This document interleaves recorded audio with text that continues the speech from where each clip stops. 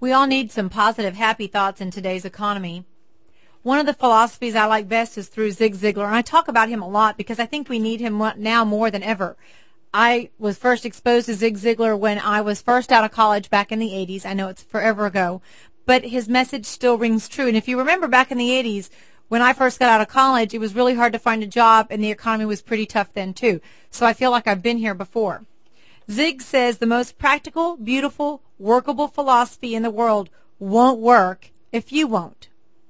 Let me say that again. The most practical, beautiful, workable philosophy in the world won't work if you won't. How many of us complain about things but don't work to change them? Well, today I want to talk to you about being a leader. You need to be a leader if you're on a team in an office, if you run a company, you're part of a board of directors, you sit on a volunteer board.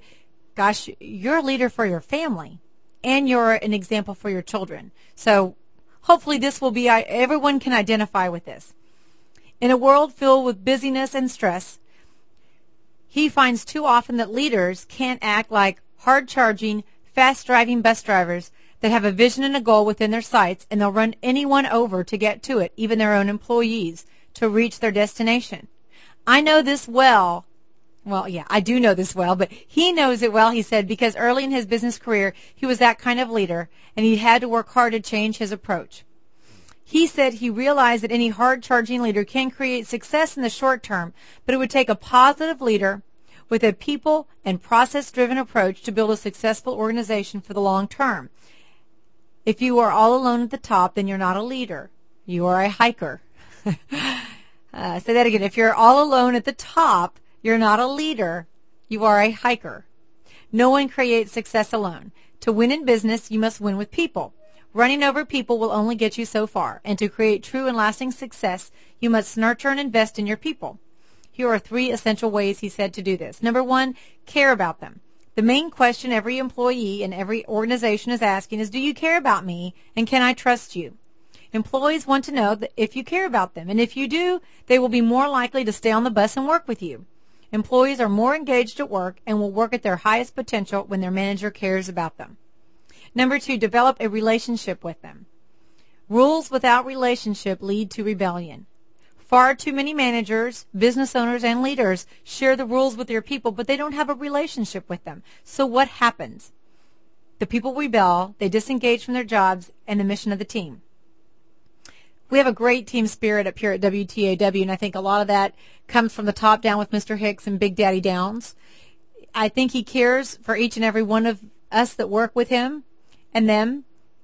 It's a real family. Now, I'm not saying that everyone is fully functional. We all have our moments, but it is a family nevertheless, and we all work with their vision in mind. To develop a relationship with your employees, you need to build trust, you need to listen to them, make time for them, recognize them, and mentor them. Number 3, you need to appreciate them. The main reason people leave their jobs is because they don't feel appreciated. The example that they're citing in this article talks about Doug Conant. He's the CEO of Campbell's Soup. Has written more than 16,000 thank you notes to employees in the past 7 years and created a very positive business in the process. It's as easy as writing or saying thank you. The simple truth is, when you care about your employees and the people you work with, they are more likely to stay on the bus and work harder with more loyalty and greater positive energy.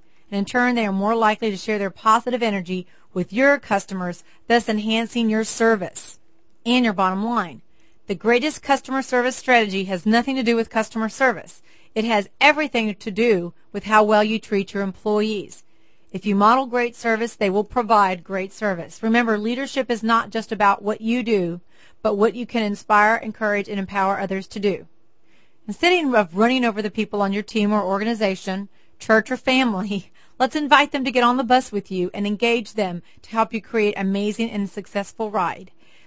Now, the article that I'm reading is authored by John Jordan. He's a speaker, a consultant, and an international best-selling author of several books. His latest release is Soup, a recipe to nourish your team and culture.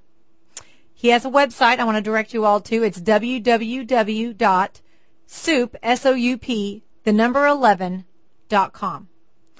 I hope this changes the way you look at your leadership style and helps you figure out if you're a leader or a hiker.